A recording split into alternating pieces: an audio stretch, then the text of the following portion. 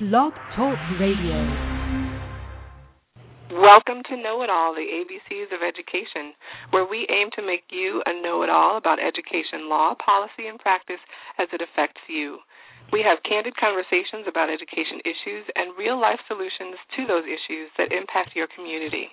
Listen to us live every Tuesday at 10 a.m. Eastern, except next Tuesday, and I'll tell you about that later, or at any time from the comfort of your computer at blogtalkradio.com/know-it-all.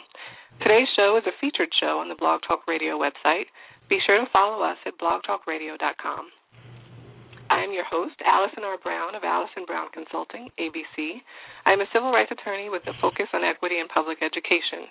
Keep up with me at AllisonBrownConsulting.com. We have an excellent show for you today. Before we jump into it, I want to tell you about a new partnership. I am thrilled to announce that our sponsor for this episode of Know It All is the Root DC, part of the Washington Post family. The Root DC focuses on news for and about African Americans in the DC region. You will be able to find episodes of Know It All and my blog posts following each show on my website and on the Root DC website at washingtonpost.com/local/the Root DC. Also, in partnership with the Root DC and the Interactivity Foundation, we will be hosting monthly community discussions about education at DC public facilities beginning on Saturday, March 16th, when we will discuss schools and discipline.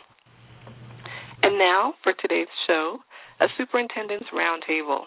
Superintendents have a very public role in ongoing discussions about education and education reform.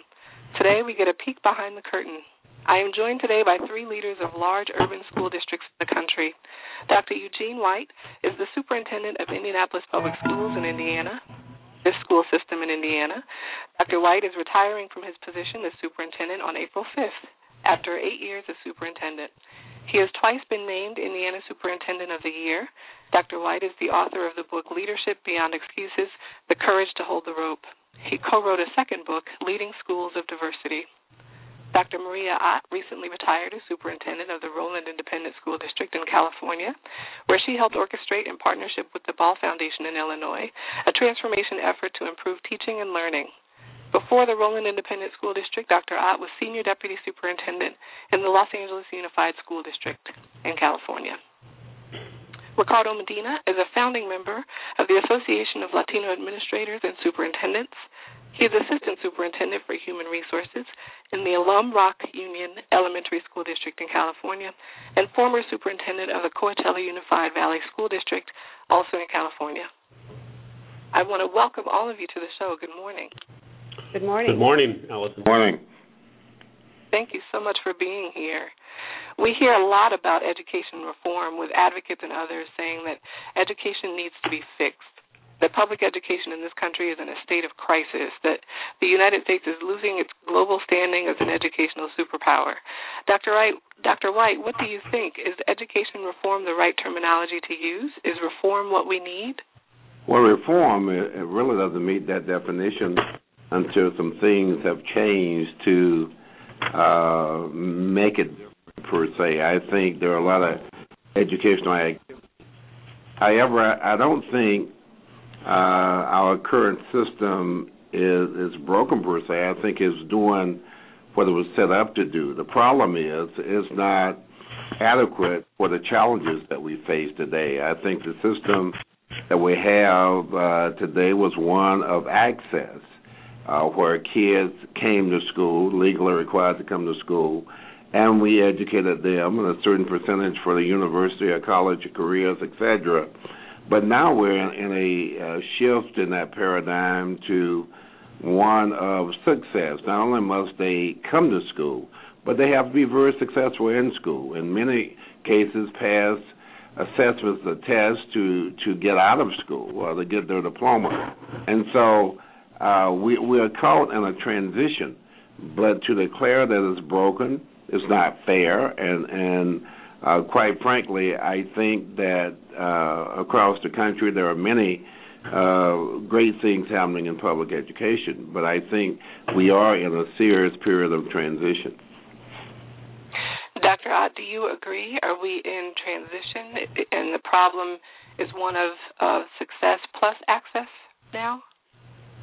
I do agree with that. I think that we've been reforming education, going back as far as you can find history, as it adjusts to the changes that are in our society.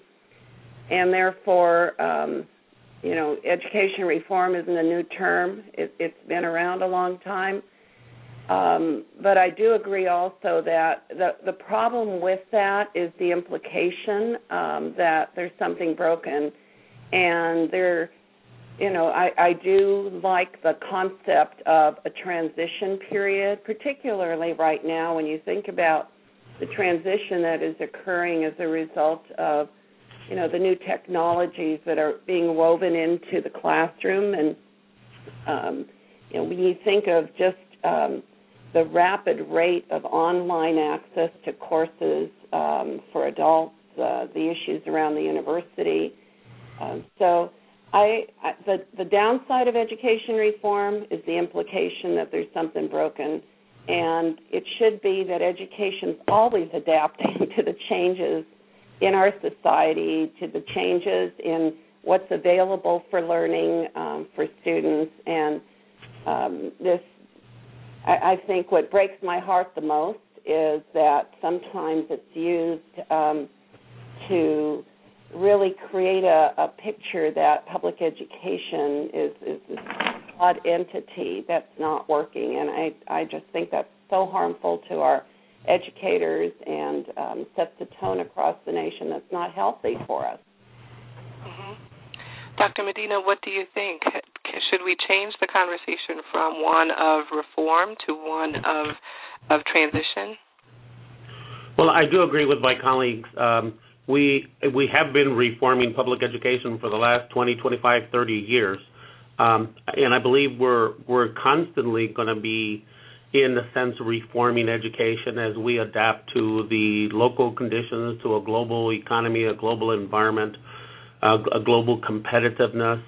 But that having been said, just going back to the current status of public education in this country, I believe by all objective measures, public education in this country is doing better than ever in terms of producing graduates, producing kids going to college, kids graduating from college, even on test scores.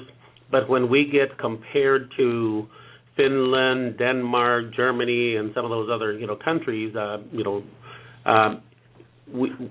don't know that it's an apples and apples comparison.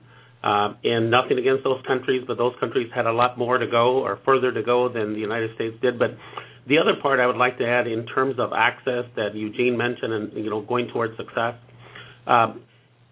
the United States has more children of poverty attending our public schools than I think just about any other industrialized nation. So we continue to deal with those kind of issues. And I believe Dr. White alluded to that in his commentary at the beginning. So we've got a long ways to go to ensure a level playing field. Mm-hmm. Dr. Ott, as you alluded to, public education and public educators have been the focus of much criticism lately. I think often easy targets for issues that plague society like, poverty, as Dr. Medina said. What do you think has been the hardest bit of criticism about your work for you to hear? I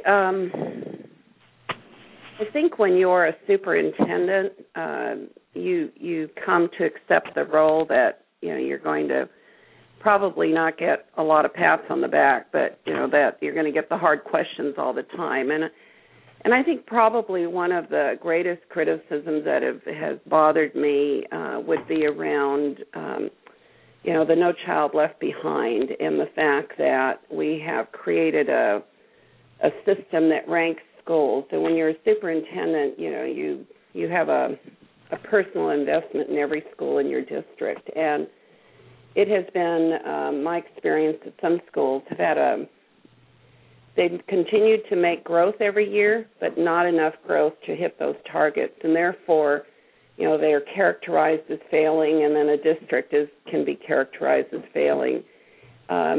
It's very difficult to educate the public on the complexities of the No Child Left Behind accountability system. It had been my hope that there would be changes to No Child Left Behind, that hasn't occurred. So I would say that would be one of the areas, is the difficulty of explaining to the public how schools that are making continuous progress could be marked as failing. Mm-hmm. Dr. Medina, what about you? What do you think have been the hardest pieces of criticism for you to hear about your work? Well, again, I think it's the whole notion of labeling and wearing the moniker of failure. And again, it's mostly the school districts in this country that educate the largest numbers of students of poverty, the largest number of English language learners, Latino kids, African American kids. And normally the moniker of failure is associated with those districts that educate those kind of students. So again, it goes back to what I said earlier, that it's not always a level playing field. But that having been said, I think most of us accept the challenge of continuous improvement, and that we are all in the process of transforming, education to improve and to make educational opportunities for all students available so that they can be successful in school and in life. Mm-hmm. Dr. White, you recently announced your retirement as superintendent of schools, and had some very public disagreements with the Board of Education there. What do you think has been the hardest bit of criticism about you personally that you've had to hear? I think, Allison, I've been superintendent of schools for 19 years now, and during that period, you're always going to have, if you're making everybody happy, then you're not doing your job, because the job is going to require you to make some tough decisions. But Indiana has been one of those states on the front end of reform, and one of the things in the reform movement, they decided to declare winners and losers, and assigning letter grades to schools as if they were all equal was ridiculous from the very beginning, and a lot of this derived from the No Child Left Behind initiative, and eventually people have really been pushing reform big time in Indiana. And in several of our reform initiatives, charter schools has been a big one, and vouchers. We don't have a problem with charter schools. We realize they're public schools and we're going to compete. The voucher piece, we probably have the most liberal voucher law in the country. We have a serious problem with vouchers because they're taking monies from public schools and giving those monies to parochial schools, and yet parochial schools don't have to meet the basic requirements that we do, and we're still being compared. It's like the apple and oranges comparisons. And I think when people want to criticize and assign your schools, we lost 4 schools to the state for takeover because of their academic performance on the state assessment, and they all share, high poverty schools. But if we had been going on progress, we wouldn't have lost those schools because they were making progress. And I guess out of 64 schools, to have that number lost may not seem that great, but it was just insulting to be assigned that type of setback when those kids, those students, those parents, those communities were working very, very hard to improve. And so to me, that's kind of the toughest part, when you want to assign losers and winners and blame when everyone knows that poverty is the strongest variable of academic performance you're going to find. Is stronger than ethnicity, race, or anything else. And so if you tell me the income level of the family, the educational level of the parents, the location of the home, I can predict what the kid's going to do on the state test. So it's not magic, but just people to be that simplistic is really disappointing. Mm-hmm. And Dr. Medina, you've talked about this with, growing numbers of students living in poverty and a more diverse backgrounds of students who are enrolling in public schools. How do you address that as a superintendent and make sure that every student has access to a quality education?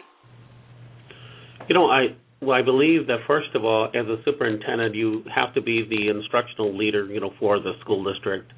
You have to accept the responsibility, kind of the ethical, moral, legal obligation to provide quality education opportunities for all students. So I think you have to accept that responsibility, and you need to then work with your governing board, your school board, as part of a governance team to hold the system accountable to educate all students to their maximum potential and to the school system's maximum potential. So I believe that you start by taking on that responsibility kind of directly, and then looking to put systems in place on how you're going to improve student academic achievement at all levels. And a lot of that starts with training your principals and training your teachers to maximize the whole teach and learning process. And I think what most of us are into, like, research-based best practices and what we can do. And so most school systems across the country in the last 10 years have done a tremendous amount of work. And then there's that whole issue of the English language learners and, what's the program of study and how do you deliver quality programs, for those students, and make sure that they're getting access to education and to the core curriculum as they're learning another language in our school systems. And that's not necessarily easy to do. But again, that's one of the challenges that many of us, face in our respective school systems. Mm-hmm. Dr. Ott, as a nation, we are adapting to a growing population of families that are born outside of the country. Dr. Medina mentioned the legal obligation that school districts have. As an attorney at the Department of Justice, one of our mandates was to ensure that students who were English language learners received appropriate educational instruction and that schools were communicating with and supporting families of ELL students in their native language. But I think ELL instruction in schools is really just one piece of making sure that students and families who move into this country are well positioned to receive quality educational instruction. Various services and coordination between schools and other social service providers are also necessary to make sure that academic and lifelong success are goals for all children. Will you talk about serving students and families who have recently moved into the country and making sure not only that the students receive English language instruction in school, but that their other needs are met as well? I'll begin with the English learner instruction because I think that is one area that most districts continue to struggle with. And when you look at achievement of English learners over time, we know that they if they make it to full proficiency early, they tend to succeed, but some languish and it takes longer for them. So helping teachers have the right skill set to give students access to a rigorous education while they are learning English is crucial. And we know native language instruction can be a powerful support to keeping up with the rigor of their grade level instruction. And that we know enough now from all that we have studied about best practice to know that what it looks like. And so helping teachers have those skills is really crucial. And in districts that are receiving many newcomer students, it's just absolutely a survival to be completely invested in preparing teachers to receive the students in a way that ensures their success. In Roland Unified, we had a priority for the district that we would be culturally proficient. And so one of the things we worked on was ensuring that our teachers looked at all of our students through a lens of value added. In other words, seeing the human potential in every child. Because I think many districts find that that's not always the case because, it's maybe to a teacher sometimes a tremendous challenge to educate students who are not proficient in English, especially when they're new arrivals. And so we worked hard on cultural proficiency as an organization, beginning with the school board and all of the principals in the district. And in terms of the families, you have to ensure that you have support systems and partnerships with agencies in your community. We worked with a number of different agencies. We had many families who were arriving in the district were Spanish-speaking and many who were Chinese-speaking, and we worked with the partnership agencies to ensure that there were mental health services that could be identified for families who needed that. We actually opened a school-based health clinic in one of our more impacted areas of the school district, which was I think a reflection of the priority that we placed on that, and it was only possible through a partnership with an agency that secured a grant to fund the building of that. We provided, the land on which the building went, but it was a reflection of really our commitment. We had really worked hard to preserve what we called a family resource center, which was a center that coordinated many of these services, because you need to be able to do that. You can't assume that every school can do it on their own, and that was important for us as a school district because we had so many newcomers coming in to within the various communities within our boundaries as a school district. So we worked really hard at that to provide those resources to families that needed them, and I think they're absolutely essential. I think people listening might say, well, school districts shouldn't have to do all that. Well, those are your students, and you have to do everything that you can to provide the wraparound for those students to make sure that they're successful. They only have one shot at success. That's when they come to you, and you want to launch them well. Mm-hmm. I think it's interesting also to think about engaging students in that process and investing them in their own educational success. Dr. White, I will share an anecdote here. You and I started at North Central High School in Indianapolis in the same year, 1990. You started as principal there, and I started as a high school freshman. You were the first African-American principal the school had ever seen, and you were very no-nonsense with the students and families and staff. And I remember as a student really appreciating the way that you could speak with family members and students in a way that was very frank and very candid. And I remember the special assemblies that you would call for boys and girls. And, of course, we all talked afterwards about what you'd said to each group.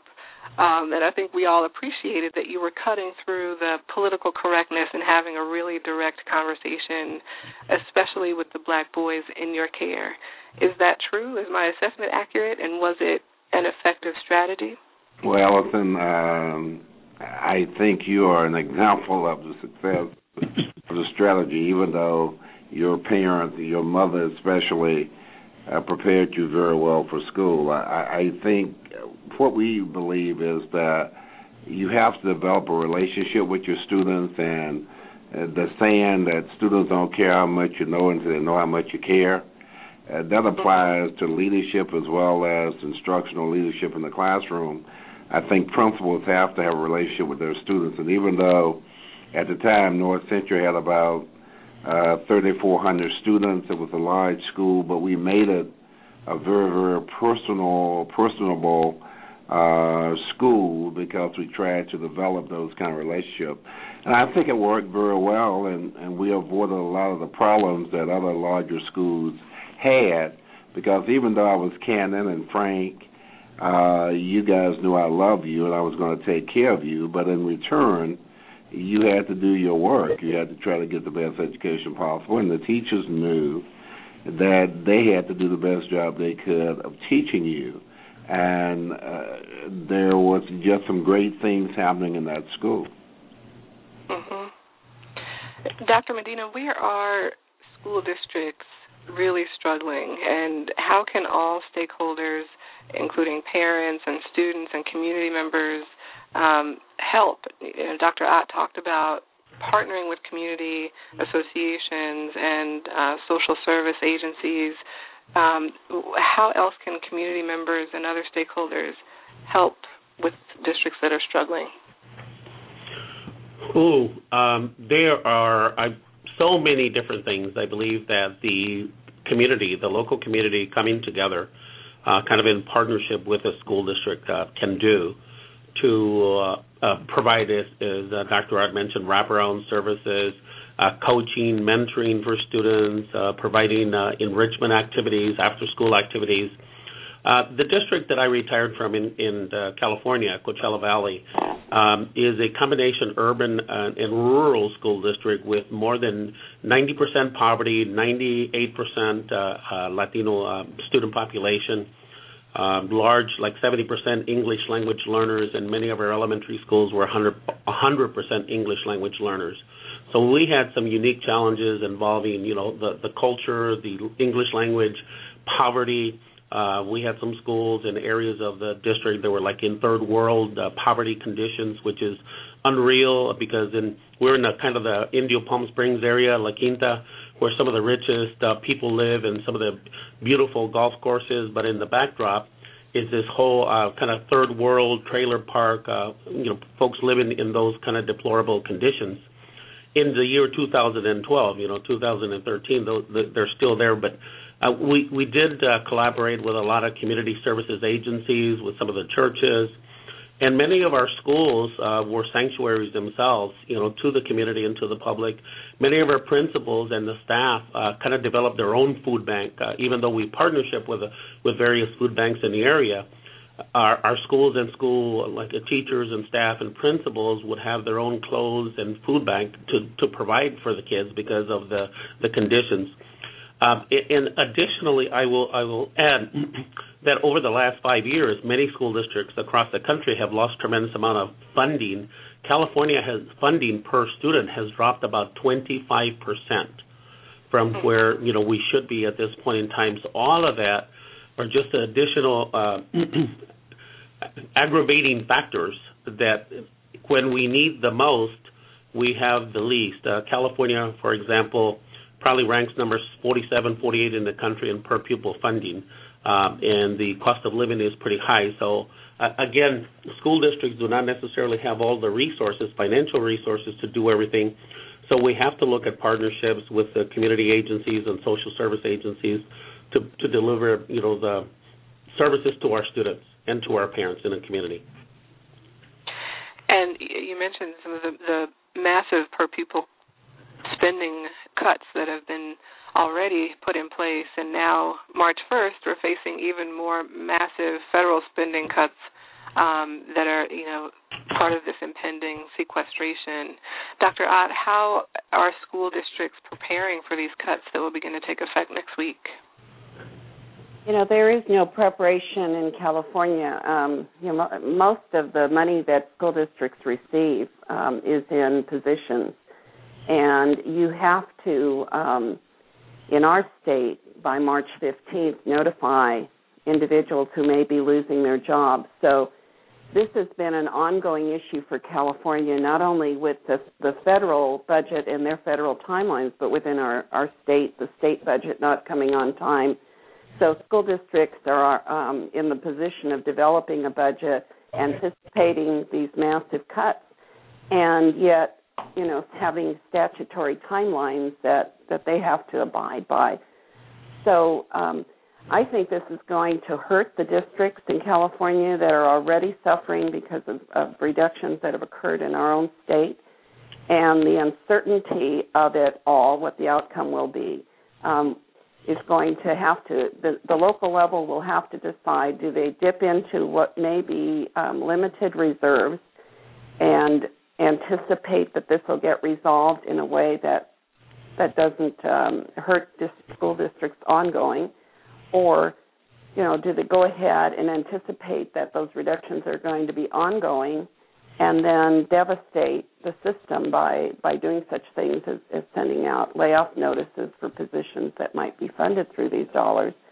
So it's just not a good thing for school districts. It's more uncertainty in an environment that already is so unstable because of the economy. And I'm worried for districts who have budgeted very tightly and don't have the reserves because they have nothing else to do but to begin to anticipate those as real cuts. And I know that there are a lot of people saying, well, over the long haul, this will get resolved. But you have statutory timelines. You got to develop a budget, take it to your board, and you have, especially the notification in California, which is March 15th. If you don't notify by that date, you have an employee, then you really have an obligation going into the next year. It's a very, very difficult situation. Mm-hmm. I think adding to the complexity of the environment is, 2 months ago, Newtown, Connecticut happened, and we've all been very deeply affected by that tragedy and thinking about ways to protect our children. For those who may not be aware, 2 months ago, 20 children were murdered in their elementary school when a gunman shot his way into the school and killed them and 6 of their caretakers. There's been a lot of discussion since then about increasing police presence in schools to make them safer. Dr. White, do you think that is the right approach? Well, Allison, let me say that our hearts go out to the parents, the students, and the Newtown, Connecticut community. That could have happened anywhere. I don't think there's a foolproof way to avoid people who are insane enough to carry out this kind of act. I don't think you can really protect against something like that completely. We have a police force in the Indianapolis Public Schools. We have about 60-some police officers. I think we have the 3rd or 4th largest police force in the state of Indiana. In our school district. And yet, with that many policemen, we cannot guarantee that we wouldn't have an incident to occur like what happened in Newtown. I don't think that giving guns to teachers or principals or custodians or what have you is the answer. I really think that this is a bigger picture. I think there are too many guns in the country anyway, a proliferation of guns, but it's more than a gun problem.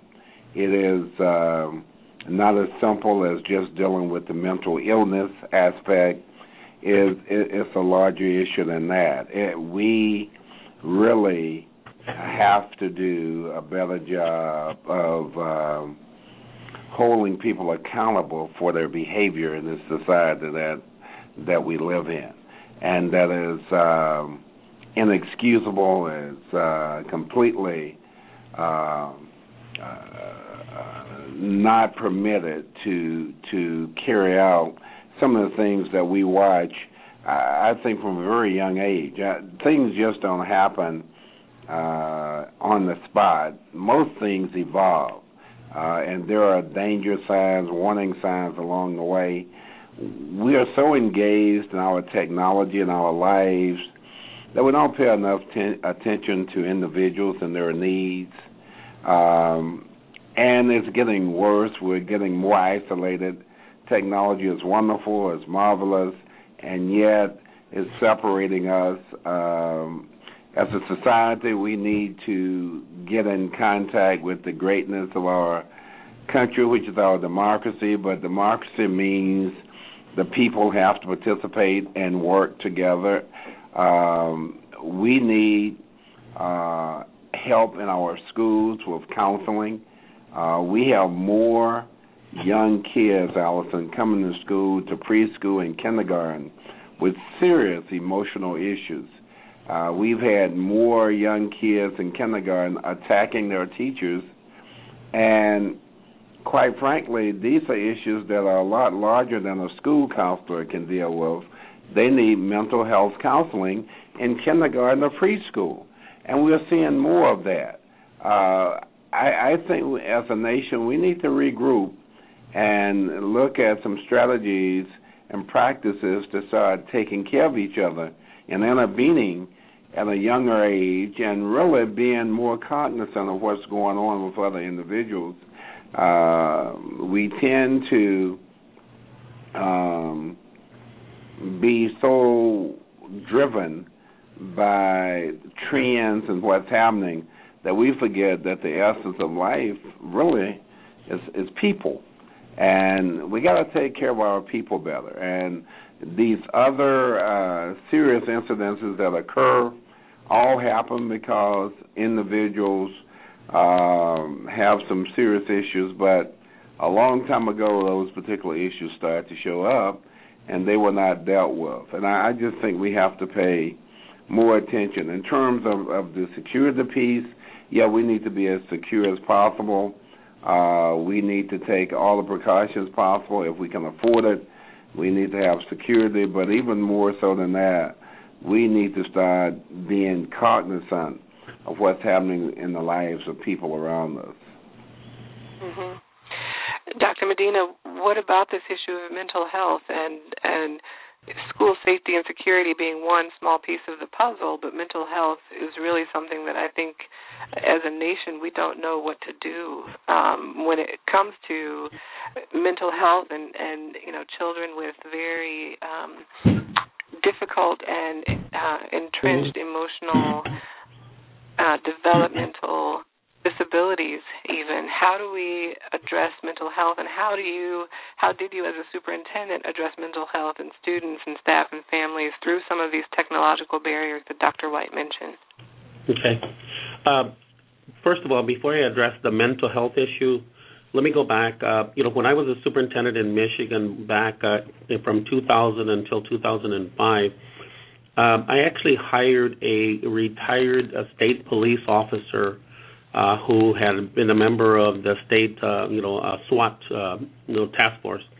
And we had him come into our district and to review all our schools and to provide some professional development training for all our principals on how to put, systems and protocols in place, just in case there was ever an issue of, something similar or other issues that might happen, whether it's an intruder coming into campus, a unruly parent, or a potential shooting. So we started putting systems in place back then, by bringing police, law enforcement into the equation, into our school districts. And then in California, we had our own police force also. We had security in all our middle schools and high schools. But I go back to what Dr. White said. The police and security is not the answer to the whole question. So that now we come back to the question of mental health. And before I even get further into that, I will tell you California has fewer support services than just about any other state around. We have fewer counselors, fewer social workers, fewer librarians, all these kind of peripheral support services that other, school districts, even nurses assistants. We don't have enough funding to support those additional positions, and those have been some of the first positions to get cut when we have the greatest amount of need. So mental health obviously is an area that most of us do the best we can, but it's kind of like putting a Band-Aid on a major hemorrhage. We just run out of bandages at some point in time in trying to put services and support systems in place because we don't have enough funding to do all of those sorts of things. So we have to depend on community service agencies and organizations, mental health agencies, to provide additional support services, to our students and a lot of times to the families, because if there's an issue with a student and a mental health issue, a lot of times there's some issues around the home that also need to be addressed. And again, California is a prime example where many of those kinds of services have been cut to the bone in the last 5 years because of the serious recession that hit, California and the rest of the country. So at a time where we probably need more mental health services and more support services from all these agencies and organizations, at the same time we're facing all of these kinds of cuts. And again, I don't want to be a person that says that without the money we can't do, the things that we're expected to do as far as educating kids. But in terms of providing additional support services, it does really hamper what we are able to do. So we stretch ourselves to the max in order to try to do that. Mm-hmm. Dr. Ott, you mentioned earlier that the school district's role is to educate all children who come through your doors, regardless of where they are, and you really kind of highlighted a perspective that is out there that school districts shouldn't have to take all of that on. How did you, as superintendent, get buy-in from your staff members to say, listen, whatever it takes, we have to make sure that we're enlisting community help and that we're thinking strategically about supporting children where they are as a community of schools and service providers and others? Well, within the organization, because I, as a superintendent, and I'm sure that both my colleagues would agree that we want to ensure that at every school site there's leadership that provides the kind of learning culture for all children, including those who are coming in who have maybe are new to the country or have issues that may need additional outside support. So you want to create those conditions at your school. But, you're, as a superintendent, you are the public face, really, of your school board, and you're engaging all the time with the various agencies that are in your community. And, I worked on it all the time. I mean, it was, I think, why the superintendent role is one where you ask any superintendent and they say, you're really on duty 24/7 because these are things that your local community wants to understand. I can tell you my Rotary, they wanted to understand what were those challenges that I was facing, what were the supports that I needed. Your Chamber of Commerce, these are all people that they get perceptions based on what they read in the paper or in a business journal, and they don't have an understanding of what it's like on the ground. And so building that level of understanding first and then reaching out and saying, I need your support. Now, the fact that these federal cuts that are coming at us are going to hurt a lot of the services that we relied on in Roland Unified because they're grant-based, many of them, is a real worry for me because I don't know whether they have the kind of reserves to bridge the gap, in a sense, between, the time this hits and when it gets resolved. And that's a real worry. It's very disruptive, and it could end up hurting, families in the community in which I work. But I wanted to just add one more thing on this issue of the mental health. I remember sitting in a session with Congresswoman Grace Napolitano, who had come to my district. She's very committed to this on the national level, and she wanted to talk to some of the families about the partnership support they had gotten. I will tell you, if anyone had sat in that room and had listened to what some of the families were struggling with on mental health issues, you would not want to lose these resources. I mean, it's absolutely essential for our society to get at the front end of the problems and not wait until they explode somewhere down the road. So the building of the coalitions within a community, absolutely the job of being out there as the superintendent and making sure you're educating your community and that,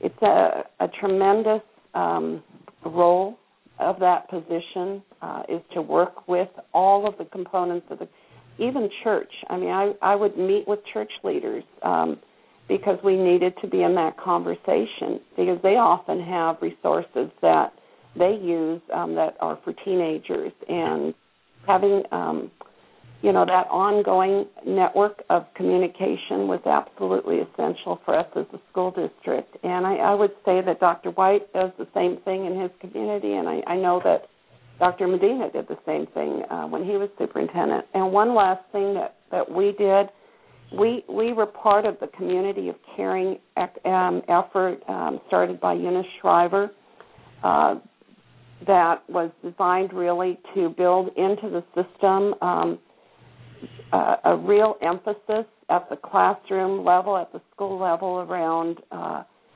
personal qualities like caring, like integrity, like trustworthiness, that we were working on those things and valuing it both at the school district level but all the way down into the classroom. And I know different schools use like certain character programs, and I think these are an important part of the educational process for young people. Mm-hmm. Dr. White, you mentioned my mother, who is an educator and retired educator in Indianapolis, and she was, as an educator, but also as just a very interested parent, she was very savvy at navigating the educational system on behalf of her children, and she was fluent in the language of educators, and so she could do so effectively. How do you, as superintendent, interact with families and parents and engage with families who are at every in every sector of society? Well, Alison, that's a good question. I think when you talk to Dr. Ott and Mr. Medina, they've had a tremendous amount of experience with Hispanic Latino students in those communities where communicating with the parents was difficult but yet essential. I think in the urban setting we face the same kinds of challenges. One of the things that we have done, we have out of the Title I funds, we've employed a parent liaison in every school to be responsible for a continuous line of communication with parents. But I will tell you this, Allison, our district now is about 20% Hispanic and Latino, and the communication between the district and the Latino community has really improved a great deal because of the parent liaisons and also the ELL staff and supports that we have. And what I find, Allison, which is interesting, sometimes my communication with the growing Latino community is better than my communication with the more mature African American community. Our district is about 54%, 55% African American, and we find that sometimes it's more difficult to communicate with that community than the problems we have with second languages or our Latino community. So it's an ongoing type of concern, but we hope, and we've seen results from the parent liaisons that it is working, and we do have better communication. But we still don't have many of those parents taking ownership. They don't feel they have any power. They feel that school is not theirs per se, and we're trying to change that particular perception. Like you said, your mother knew how to navigate the system. She knew how to communicate within the system. We're trying to do more of that. We've started a parent university program to help educate our parents and get them engaged in schools. Of course, the whole Title I piece have a great deal of parental involvement requirements, etc. We have attempted to get our principals to really involve parents in their school committees and school improvement committees, and we have a parent advisory council that meets quarterly. Each year we meet with community agencies that are connected with parents and what have you. And you can never stop, Allison. And so whenever you think that you've made a dent in it, there's always another incident to demonstrate you have a long ways to go. It's a very dynamic concern and problem, but I think every superintendent, regardless of the community, has to work very, very hard at improving communication and relationship between the home, the parents, and the school district. Mm-hmm. You know, your response raises the issue, I think, also of diversity in schools. And, you know, as a lawyer, I, of course, have been watching very closely the Fisher versus Texas case that is before the Supreme Court right now. And the Supreme Court will be deciding that case in the next few months. And it's a case specifically about affirmative action and diversity at the higher education level, but I think there will be, of course, trickle down to K-12. But diversity, especially with resegregation happening all around the country, diversity is feeling more and more to me like a theoretical kickball, if you will, for academics and lawyers to play with, and is less a reality, especially at the K-12 level, as we face racially isolated schools and school districts. Dr. Medina, what do you think? Are you watching the Fisher case? Do you think that diversity is disappearing in the country? Well, diversity is not going to disappear anytime in the near future in this great country. You know, we have this growing phenomenon of the quote-unquote browning of America with Asian, Pacific Islander groups, Hispanic groups, you know, Latino groups coming into this country. So we're going to continue to move down that road where we're going to see more and more diversity and in all our in states across the country where you see the largest increases of Latino population. It's like North Carolina, South Carolina, Arkansas, Tennessee, Kentucky, Mississippi. So those are the states that have experienced the greatest amount of growth. But going back to this issue of kind of affirmative action in colleges and universities, I also spent most of my career in the state of Michigan. You know, so that whole that Michigan court case is one of the precedential setting cases. That issue has been around for a while. You know, we feel that, you know, it's our job in K-12 education to prepare students to go on to college. We hope that they have an opportunity to prove themselves because of the lack of support systems that they have. You know, just to get through high school sometimes is a challenge for many of our African American and Latino, students. When they graduate from high school, the GPA maybe doesn't tell exactly what their true potential is. So somehow we hope that the systems can mitigate, some of those factors to give them an opportunity to get into the colleges, universities, and to excel. And we feel that most of them, when they do get there, and there's all kinds of examples across the country of Latino and African American, students, maybe who barely graduated from high school, then went on to excel in the colleges, universities when they were provided the opportunity. And again, many of them, especially with the Latino population, they were English language learners. So it was hard to put their true potential on a paper and pencil test that they had to take, as part of the entry process for colleges and universities. So I hope that the court systems and the judges and juries will pay attention to those kind of things and mitigate some of those factors to allow them to gain access to what all of us want, for our children, access to colleges and universities. And Dr. Ott, what about you? What do you think is, as we see, growing racial isolation in schools, what do you think about diversity in school as a compelling interest or something that we should seek?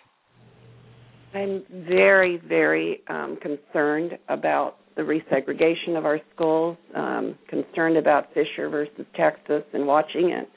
I wrote a book with two other superintendents called A Culturally Proficient Society Begins in School Leadership for Equity, and that's what that's about, is really helping schools and districts look at how they are doing in relationship to ensuring equity for all children.